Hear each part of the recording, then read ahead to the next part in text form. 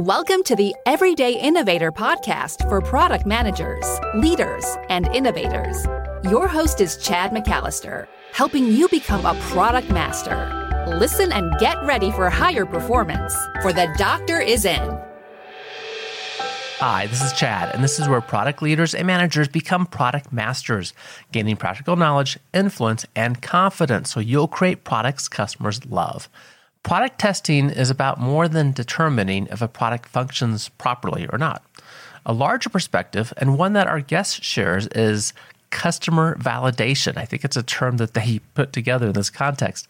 We discuss how to use the various types of product tests, including alpha, beta, and delta tests, to judge product performance, customer satisfaction, and ongoing areas for improvement.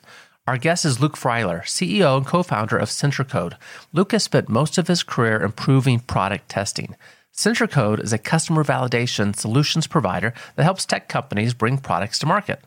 And if you hear anything during the discussion that you want to go back to, remember that we take notes for you. We also prepare an action guide to help you take more immediate action on the concepts. That's a PDF you can download. You'll find both of those resources at theeverydayinnovator.com/296. Hope you check it out. Now, let's talk with Luke. Luke, thank you for joining the Everyday Innovators. Thank you for having me, sir. I'm anxious to talk about testing. It's not a topic we have dove in seriously much on the podcast, and a really important one. My background is software products, but I work across all kinds of industries now. And somewhere along the way, you became a testing expert. How did that happen? Sure. So early in my career, I actually entered the workforce very young, and my first job was at Samsung. And at Samsung, I was actually a junior hardware engineer, which primarily meant I was focused on testing hardware products. And it was during that I actually shifted gears a little bit, and I fell in love with software, specifically through the very early rise of the internet. This is in 1996, and the internet was new and exciting. And for me, as a very young person trying to figure out what I loved, I immediately fell in love with that. Moved into a software group. Then a bunch of us moved over to a company called Ericsson. And by that time, I was running a web team. And the part of the web that had really stuck out to me was a brand new field at the time called usability. Mm-hmm. And usability was brand new. There was like the Neeson Norman group that was really focusing on it. And it was just this idea that, hey, this technology we've all been building, it should be easy to use. It should be friendly. It should be something that regular people can take advantage of. And as a kid that spent my entire teen years supporting the neighborhood's printers and networks and computers, as well as my school's networks and computers, this really stuck out to me. It was almost selfish in a sense of I never really particularly enjoyed the troubleshooting part. I just thought things should work. So I fell in love while I was at Ericsson with this idea of usability and what eventually became user experience. And that just became something I was really passionate about. Well, at a certain point, a product manager came to me and said, hey, I need you to run a beta test for this product we're working on. And it was this $50 million sort of small office, home office product. It was going to sell at Best Buy and Circuit City at the time. And he said, I need you to run a beta test for it. And I said, okay, what does that mean? And he said, well, we need to get customers to test it. And I said, okay, I know what that means. What does it mean in the context of Ericsson? How do we do that? And he said, well, best I can tell, we don't really have a process. And I said, we're a 100,000 person, 100-year-old tech company. We release 100 products a year. You're telling me we have to do this, but we don't have a process. At the same time, we have a 4-inch guide on how to use the logo. How is it possible that that's the case? And he's like, look, man, I don't know. If you can figure it out, just do it. I said, okay, can I outsource it? He said, sure, I can get you a budget. I said, okay, I'll go outsource it. I went around looking for solutions, and I sort of realized I'd found a hole. There was one company that's long since gone that was offering as a service, but that was it. Nobody else. And I started to kind of network out and sort of figure out how other companies were trying to solve this problem. And the reality was nobody'd solved the problem, but everybody had it. And what I felt I had discovered at that point was a necessary evil. It was something that everybody had a challenge with. They felt they had to do it, but they hated it. It was really rough. And, in hindsight, the idea of, hey, I have 100 broken products and I need to go find strangers to give them to and expect, meaningful feedback that turn it into a more successful product, it's just a tall order. And I sort of discovered that, and I realized how well it aligned with what my passion was. The idea that technology should be more accessible. Well, why not use customers to get there? And so I basically after a lot of networking to figure out that it was a real problem, I convinced a few people that I worked with. I convinced my boss, as well as two of my engineers on my web team to go out and start a company to do this. And, my timing is pretty much always terrible. We did this in 2001 and the internet bubble just burst, and the internet was the enemy of the people, from a finance perspective. So there was no raising money. We bootstrapped it and I was 21 at the time. So it was pretty crazy. But so from there, through brute force, we learned everything we could. And we've been doing this for 19 years since. We have an incredible sort of portfolio of customers and kind of the pedigree that came with working with so many amazing companies. And we've just learned a lot and gained so much wisdom in that time. So, I definitely don't think I was any form of guru on day one, but I can honestly say we've been engaged in more sort of product categories and audiences than any company on earth, in this type of testing, which has given us an amazing sort of peripheral view of what's going on. Yeah, 19 years of experience. Yep. And started with beta testing. And so beta testing is traditionally when we get customers, external people involved. Yep. And now you've expanded into other kinds of testing, which I want to talk through that. Sure. But first, there was something that stood out in the messaging when I looked at your company's website. And you put testing in the context of customer validation. Yes. And now what you just talked about, kind of that usability lens, helps me understand that a little bit. But I'd like for you to explore that a bit with us about how you connect customer validation, which I typically think of it as really focused on concept testing. It's that early on aspect of, are we even developing the right product before we actually develop it? But you kind of frame all testing under customer validation, I think. Sort of. So when we started zeroing in on the term customer validation, we did that for a very important reason. And it started with an epiphany years ago, probably 4 or 5 years ago now, of just how important vocabulary is and just how much of a problem it is in our space. And the reality is, in this form of testing, there was never a standard. It was incredibly fragmented. And it goes back to our initial experience. The story I told about Ericsson is sort of the story of most companies, at that time at least, in that everybody was creating it as they went. And at Centercode, once we did a survey of a few hundred companies, and we asked them what they even call this type of sort of customer testing, giving a real product to real customers over time, collecting feedback. We asked them what they call it, and we got over 90 different terms. And to us, that was this eye-opening thing of like, hey, how can we build a business? How can we help people build careers? How do you get a job if there's 90 names for what you do? And beta was a very prolific one, but there was, UAT and field testing. They were all variants. They were all ambiguous. They didn't have a framework. They didn't have a methodology. They were just a concept. So one thing, and it was very strategic for us, was we needed to pick something that wasn't widely used and was sort of close enough that when people came to the table, they could kind of figure it out. But we were also resetting the conversation. And by that, meaning we didn't want to actually zero in on beta. Beta, right down to the start of my first story there, has been something that's never had a very positive connotation for product managers. More than half of product managers run their own beta tests. 75 to 80% of them have a pretty big stake in the beta test. But pretty much everyone agrees there's a lot of friction and it's not particularly a fun process. Yeah. And it's also often the thing that the project is too late to actually do, right? They do alpha testing and they throw it across the wall. Exactly. So we wanted to do a couple things. We wanted to establish a better vocabulary. We also wanted to establish some methodology that could scale and be adaptable to any company and give them a head start. I mean, that was a very meaningful thing to us. So for us, we sat down and said, okay, we've been doing this longer than anyone. We have a bigger sort of customer base and more relationships than anyone in this space. So we have some power in terms of this vocabulary and solving this problem. And we're sort of primed to do that. So we basically said, okay, customer validation is going to be our umbrella term. And it's going to be an umbrella term for the various ways that we engage with customers as we develop a product. And more importantly, and this is something we've been thinking and focusing a lot lately, is the concept of beta testing is very old. And the sort of basic version of it really aligns with the way products used to be developed, not the way they are. Mm-hmm. The way products used to be developed was waterfall, big effort, run a beta, get the product out, start focusing on the next product. And with Agile and everything that surrounds it, that just isn't the case anymore. So again, we wanted to sort of distance the messaging from just beta. Beta was a bit antiquated. It still had a place, but it was a bit antiquated. So for us, customer validation was basically three forms of testing. And this is something that we've been evolving. We work with customer working groups and we evolve it. But it's been this concept of, we have an early alpha where it's focused on quality. And really, alpha is a very simple concept. It's just you want to make sure the product works before you give it to a lot of customers, right? You don't want to run a beta with an expensive product that's difficult to find these customers and have some major blockers that inhibit, 70, 80% of your beta testers. So you run an alpha exclusively to stop that problem from happening. So alpha is purely quality. Beta is then about satisfaction.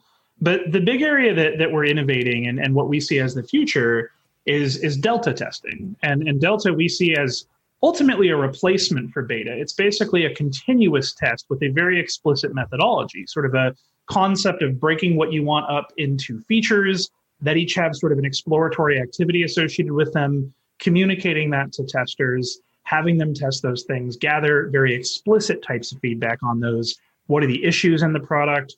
What ideas do they have for the product? What do they praise about the product? So those are kind of our three big buckets of feedback that we want to be actionable, prioritizable. We want them to be something you can actually work with. But most importantly is delta happens continuously. The name is self-reflective or self-descriptive. It's about testing the difference between any two things. So if I'm going to release a new revision of a product, then delta is about testing what's new. What's important about this is sort of what's really changed in technology in the last decade and a half. And this is something, again, we think and talk about a lot, but we look at it as a number of big moving parts. One, products have gotten dramatically more sophisticated. Virtually every product that comes out today is building on years of ideas at this point. Yeah. So the product is more difficult, which means there's a lot more that can go wrong. Products are now more connected than ever, meaning it's very rare you release a product, hardware or software, that doesn't rely on another product to perform successfully, right? If I'm putting an app on a phone, it has to work on different phones. It typically talks to other apps and all sorts of things. Hardware is even worse, right? It used to be a thermostat did thermostat things for a decade. Now a thermostat is something you can talk to, and then it talks to Alexa and then tells your pool heater to go on. Like, it's just this infinite web of equipment that most manufacturers don't have control over the majority of. And then finally, and this is the one I alluded to with Delta, this is the one that really sparked Delta's existence, is you don't really make products in a traditional sense anymore. You make services now. Every product is continuous and it keeps going. That thermostat being the perfect example, right? You used to be, you put that thermostat on the wall, it didn't talk to a server, it didn't talk to the company, it didn't share information. Now it does. And those things have to keep evolving because as that web gets bigger, it has to keep supporting them. So, you take a company like Roku that's on, 1 out of 3 TVs that come to market right now, and there's new TVs coming to market every month. Their platform team has to worry about that, has to think about that. So for us, that's sort of the future, is this concept of delta testing. So, alpha is a very small thing that exists to get you to beta. Beta gets you to market, and delta keeps you going. Mm-hmm. But ultimately, we see the older concepts of a big beta kind of going the wayside, and delta makes much more sense as things get more agile. Test early, often in this sort of cyclical fashion that goes up until the end of life of the product. So, it's a very long answer, but we're trying to build a vocabulary that people can learn and rely on. And again, if you're in this space and you want to go get a job, it really sucks if your resume has to have 90 terms. We would really like to make that easier for everybody. Yep. So customer validation is the umbrella to knit together the testing and improving of products and making them create value for customers. Perfect, sir. Yep. So Delta's the kind of the future. We got the vision here. We'll dive into that a little bit more. We'll get back to talking with Luke in just a minute. Product leaders and organizations have a problem. They want their product teams and product managers to be higher performing. It's a challenge. To help them, I created the Rapid Product Mastery Experience, the RPM experience. RPM experience creates a broad foundation of product management knowledge, but it goes further by increasing collaboration and developing a customer focus. Recently, I had a feedback session with a company that had a group of product managers go through the RPM experience. Everyone said they would recommend the program to their colleagues. They appreciated how they were able to apply the concepts immediately to their own work as we discussed them. The RPM experience takes place virtually, meeting once a week for 9 weeks. It has always taken place virtually, and this is why it's kind of in demand right now, frankly, with all the remote working going on. But it is a tool that was made for that environment. If you have a product team or a group of product managers to scale up, check out the RPM experience by going to theeverydayinnovator.com/RPM. Now we'll talk with Luke. Let me take you back just kind of through the testing levels. And the context here is software sort of products or products like Roku or Nest that use software services as well. They're connected. But I think even outside of that, people manufacturing products that may not be in any way IoT devices or anything can still get good value out of hearing about the testing activities. And your company helps in all of these. So clearly you have some skills in these. Let's talk about just alpha level testing a little bit and how you've seen that kind of mature and maybe what might be some best practices for alpha testing. Sure. For us, alpha, the important aspect is the focus. And the focus really is on what we call sort of the technographic ecosystem. It's, whereas demographics describe who people are, technographics describe technology that surrounds people and surrounds products. And as I said a moment ago, the goal of an alpha is to just make sure it hunts, to make sure the product works. And a lot of people look at it as an early beta and therefore run a very long alpha and whatnot. That's typically not that effective. There's a lot of moving parts. It's hard to track. It's hard to prioritize. We, in our world, have an extremely similar methodology between all of these types of testing. It's just a few parts change, specifically sort of the audience and the goals. For alpha, what is important for us is typically not to necessarily worry about the product being a match for the target market, which when a beta, it's the opposite. And that's something that many people, frankly, do wrong is they just will take any tester they can find. And the reality is feedback from your target market is frankly more valuable than general feedback when it comes to product satisfaction. But when it comes to product quality and you just want to make it sure it works, it's not so much about the people as it is the technology that surrounds it. So for alpha, it's about targeting diverse ecosystems that are going to make sure the product works, understanding that the real goal of alpha is in as little time as possible to make sure that when I give this product to real customers, it's going to work. We definitely think of testers as a resource that is highly limited. It's very hard to find good testers, engage good testers. So if you've got 50 or 100 really engaged, wonderful testers, the last thing you want to do is lose 2/3 of them because they simply can't participate even if they wanted to. Right. So alpha is about making sure a beta is successful. Typically what we say is if you don't run an alpha, then your beta is just a really expensive alpha. And that's sort of the pitch. But we're really looking for sort of a short-term thing with a traditional alpha. Okay. And you said it's hard to find good testers. That's been my experience too, right? We often rely on our developers who may not be inherently testers. You talked about the diverse ecosystem. I kind of think of that in terms of the edge cases too, right? We need to test ways that people might use it that we're not expecting, and that's kind of hard to figure out sometimes. How do you go about finding good alpha testers? So for us, the answer might be a little different than many because we actually have a very large network of testers that we've built up over the years. So we have about 250,000 people. It's a website called betabound.com, and we actually do make that resource available to anyone. So anybody who wants to promote their product to our community can. That's at no cost. That's actually just sort of part of our company is that major asset. So for us, we use that. But so you created a marketplace of testers, so I can go find alpha testers. I wouldn't call it a marketplace in the sense that we don't charge for it. Okay. So yes, they are there for you.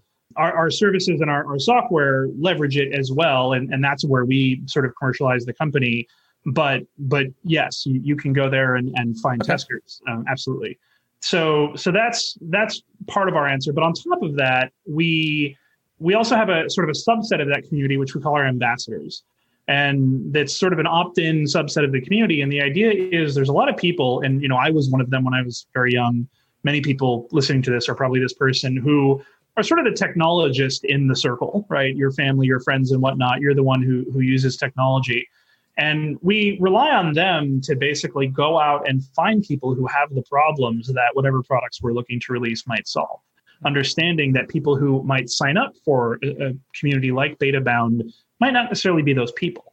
So, we actually stopped calling BetaBound a community first years ago and started thinking about it as a network because those ambassadors give us access to many, many more people because they want to help improve their lives, the people around them. So If we're testing a product, for example, that might be aimed at a subset of an elderly audience, that would be very hard to find in a traditional sort of system like ours, then we go and look to people like me who have parents and would like to, make their lives better. So, if you think of the goal of technology is to improve your life and to solve problems you have, then it's always about finding the people who have those problems. Okay. And you referenced the developers and whatnot. The way we look at a difference between alpha and beta is again, for alpha, we're just focused on quality. We want to make sure we have the ecosystems. One thing that we do in our platform and in our community is we collect that information. We whereas there's a lot of things out there that want to know everything about a person, we want to know everything about their ecosystem.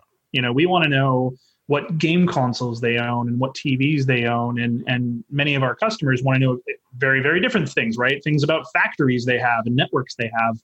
And the idea is to collect all of that technographic information so that you can hyper target when you need it. Mm-hmm. And you can say, okay, I need people who have these diverse 50 different TVs because I want to make sure my new TV service app works on 50, different TVs.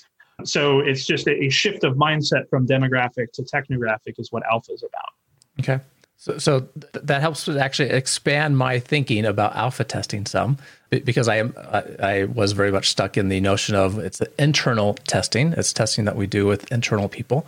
But indeed, if the purpose is to make sure that it works in this variety of situations that we might run into, just technically work, it very well may make sense to find people who are testers that can help us with that alpha testing.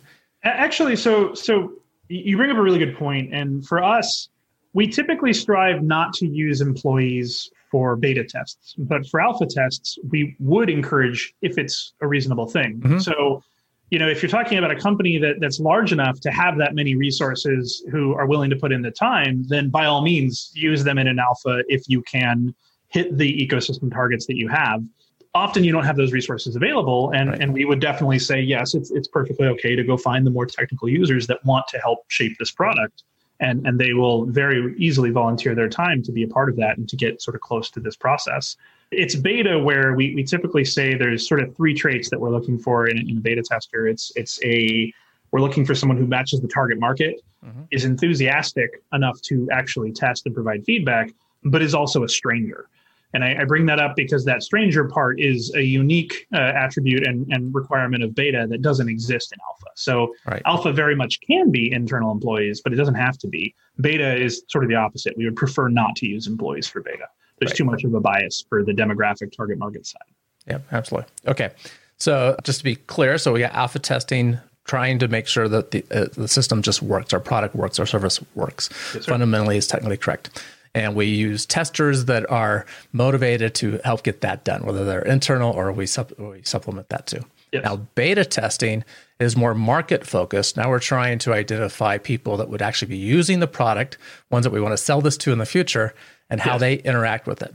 Yes. And crazy things happen when your product goes what I call out into the wild, right? When we release it to the wild, people use our products in unexpected ways and we find out new things. Yep. Walk us through, you helped us with the audience, right? The three characteristics of good beta testers. Yep. Tell us a little bit more about what we're trying to accomplish in that beta test. Sure. So, we have a nice graph that shows this, and if I can sort of speak to it, we kind of think of in the alpha, we're very focused on achieving high quality, and we're less focused on user experience. And in the beta, the goal is if we ran a good alpha, then our quality is already on the way up and our user experience becomes the focus. So they flip, the poles flip.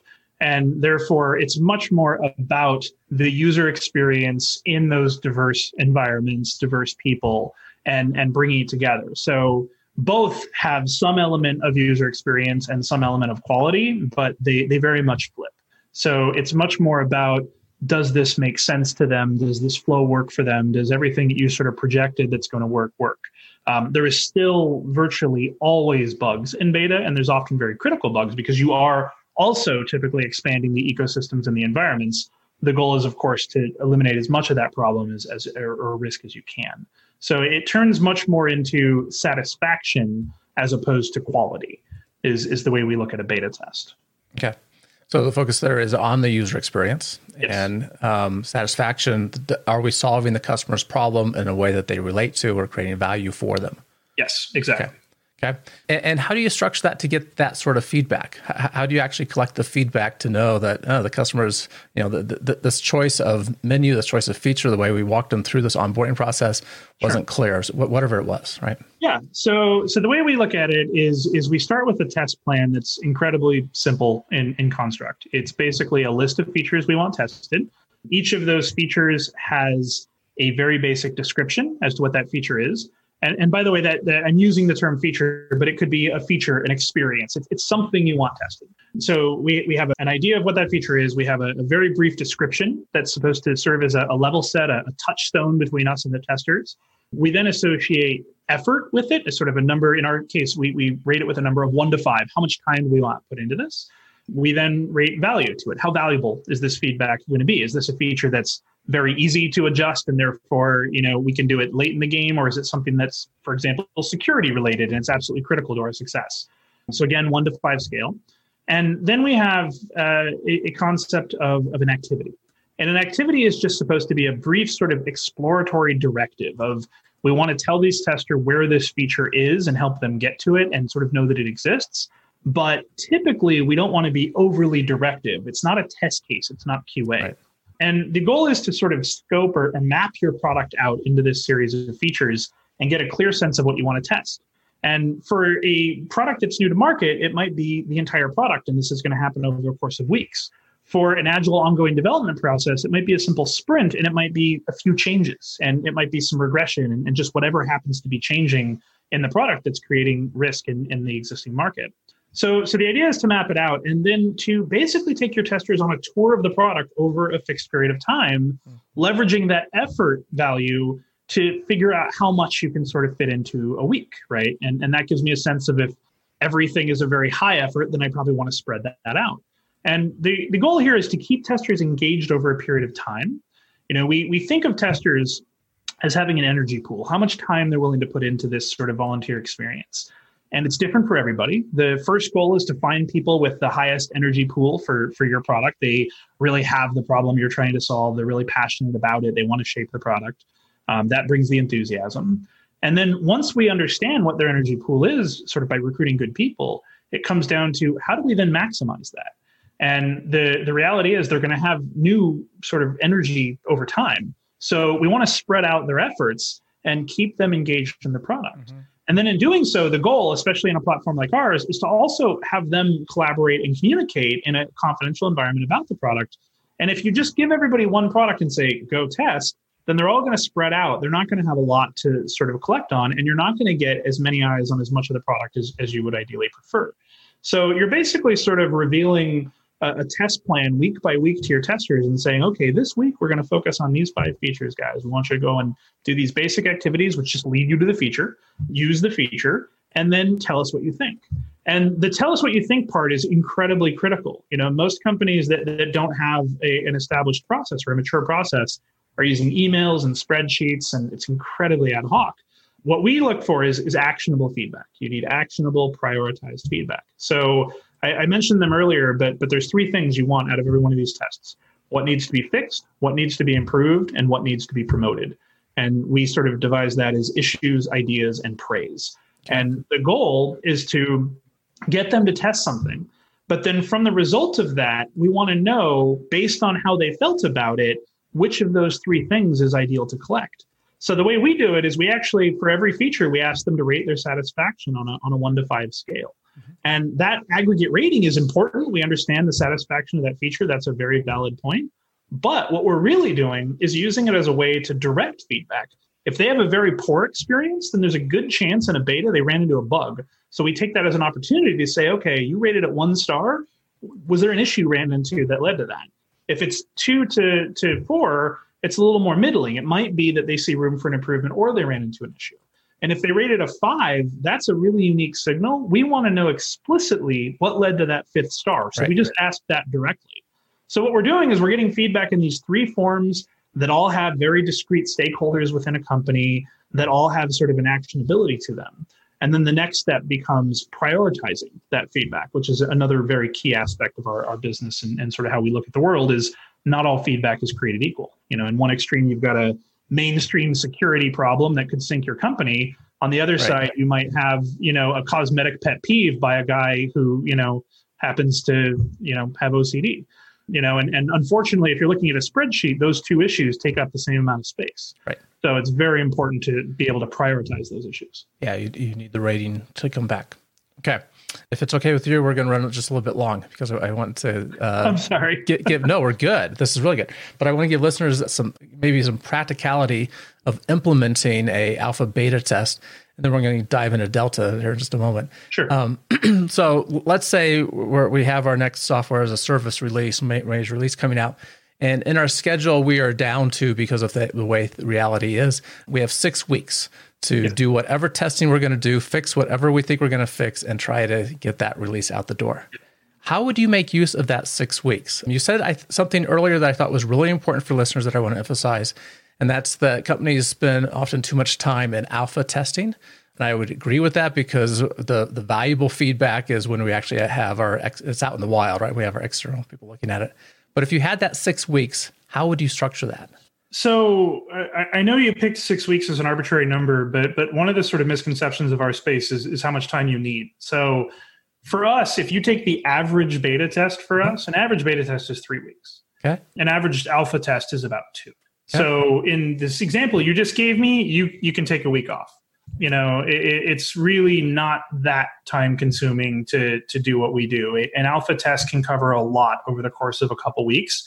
Now, again, there's a different discussion on using using delta much earlier and having a continuous sort of testing where this is less relevant, less of an issue. But the reality is you don't need a lot of time. In 3 weeks with a good customer set, you can get an enormous amount of very high value prioritized feedback. It's not an incredibly time consuming thing.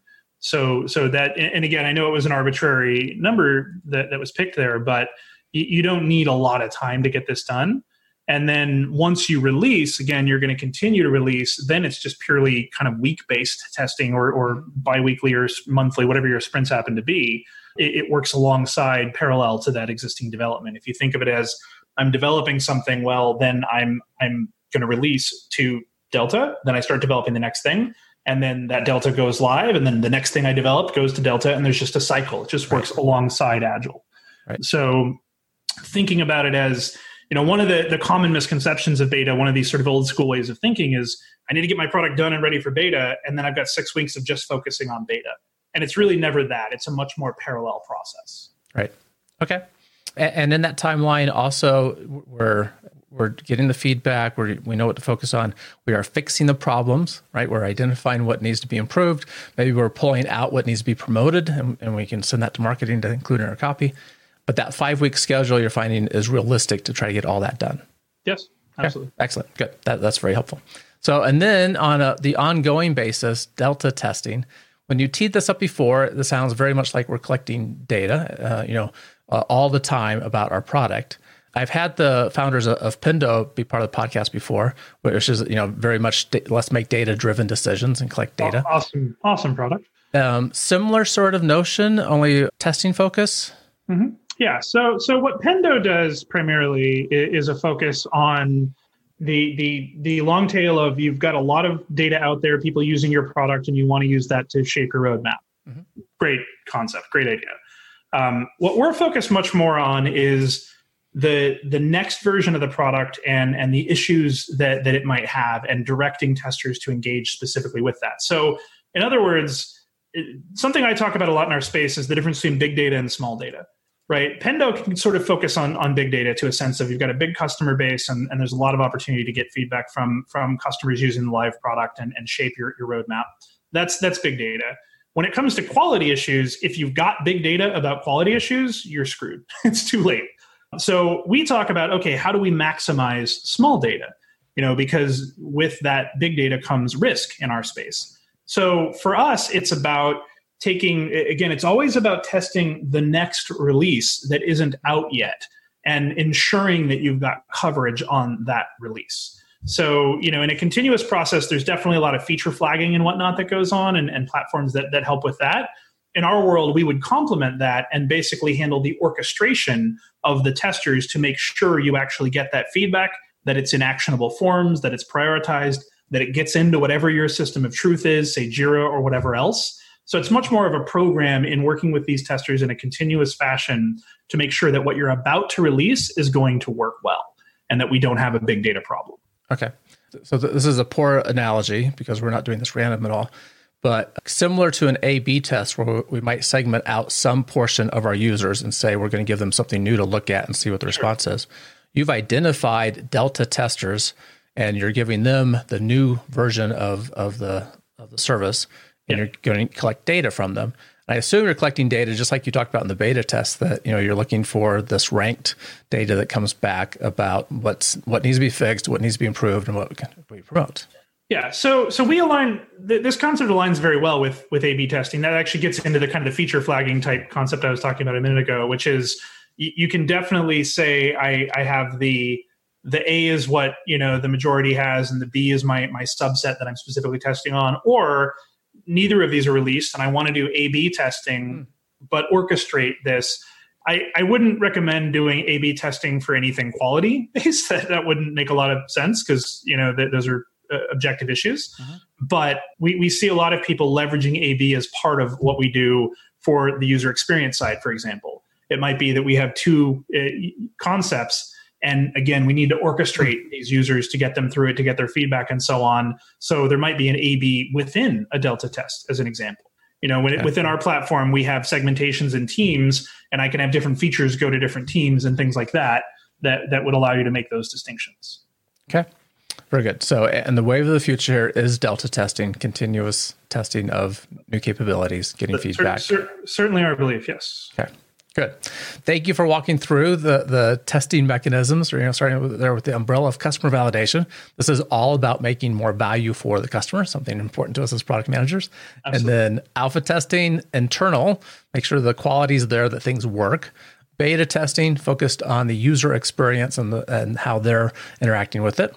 So that's match the market. And then delta testing is more continuous waves of we're releasing features, we're getting feedback, we're making things better. Yes, sir. Okay, very good. As listeners know, I love innovation quotes. What quote do you have for us, and tell us why you chose that one? Absolutely. And this was an incredibly easy pick for me. There's a quote by a gentleman I admire very, very greatly, which is Douglas Adams, the guy who wrote Hitchhiker's Guide to the Galaxy. Okay. And he once said that technology is a word for something that doesn't work yet. And I absolutely love that. I think it's very true. The story I tell that's just puts that into perspective, why it's so important to me is I wear contacts, right? Nothing special. Millions and millions of people do. But without them, I'd be blind. I wouldn't be able to see. I wouldn't be able to have my job. I wouldn't be able to drive. I would be literally blind. My vision is horrible. But I got them in right now, and my vision is 20/20. At one point, they were the pinnacle of technology. They were life-changing. I mean, I can't say there's a lot of other things in my life that make me not handicapped. But we don't think of them as technology anymore because they just work.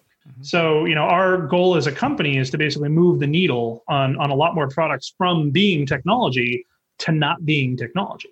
And I love that description of it. I love that thought process that when we think of technology, we think of something new. The goal is to not think of it as new, to just let it impact our lives and improve our lives. Good. There's a lot of technology that we take for granted, and the contacts is a good example of that. So absolutely. Things that were challenging and difficult to come up with that are now commonplace. Okay, thanks for the quote. I like that. And Hitchhiker's Guide to the Galaxy, classic book, classic BBC TV series. Just love that. Yes. How can people find out about you, more about you and the work that your company's doing?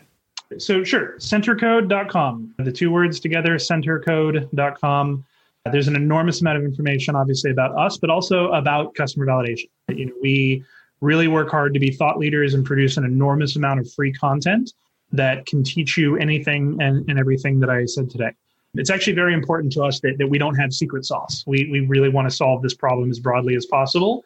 So in addition to being a technology and a software company and a company that delivers these services as well, we think of ourselves as a publisher, and we just put out constant information. So there's a lot there that I think people can drive from. Absolutely. And I appreciate that. And that's why we're talking. We want to get resources out to product managers and value into their hands. And the information about testing is very good. And then anyone that needs more help implementing this, they know they can talk to you. Great. Great. Luke, thank you so much. Appreciate your time. Thank you very much, sir. Have a good day. Thanks again for listening to The Everyday Innovator, where product leaders and managers make their move to product master. That's through practical knowledge and influence and more confidence so that you can create products that customers love. We had a great discussion with Luke. We built an action guide along with detailed show notes for you, additional resources for you to get more value out of this discussion. You'll find those at theeverydayinnovator.com/296. Keep innovating. Thank you for listening to The Everyday Innovator, which teaches product managers to become product masters. For more resources, please visit theeverydayinnovator.com.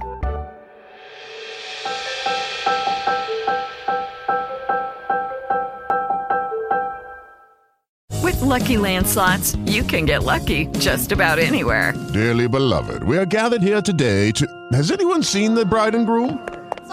Sorry, we're here. We were getting lucky in the limo and we lost track of time. No, Lucky Land Casino, with cash prizes that add up quicker than a guest registry.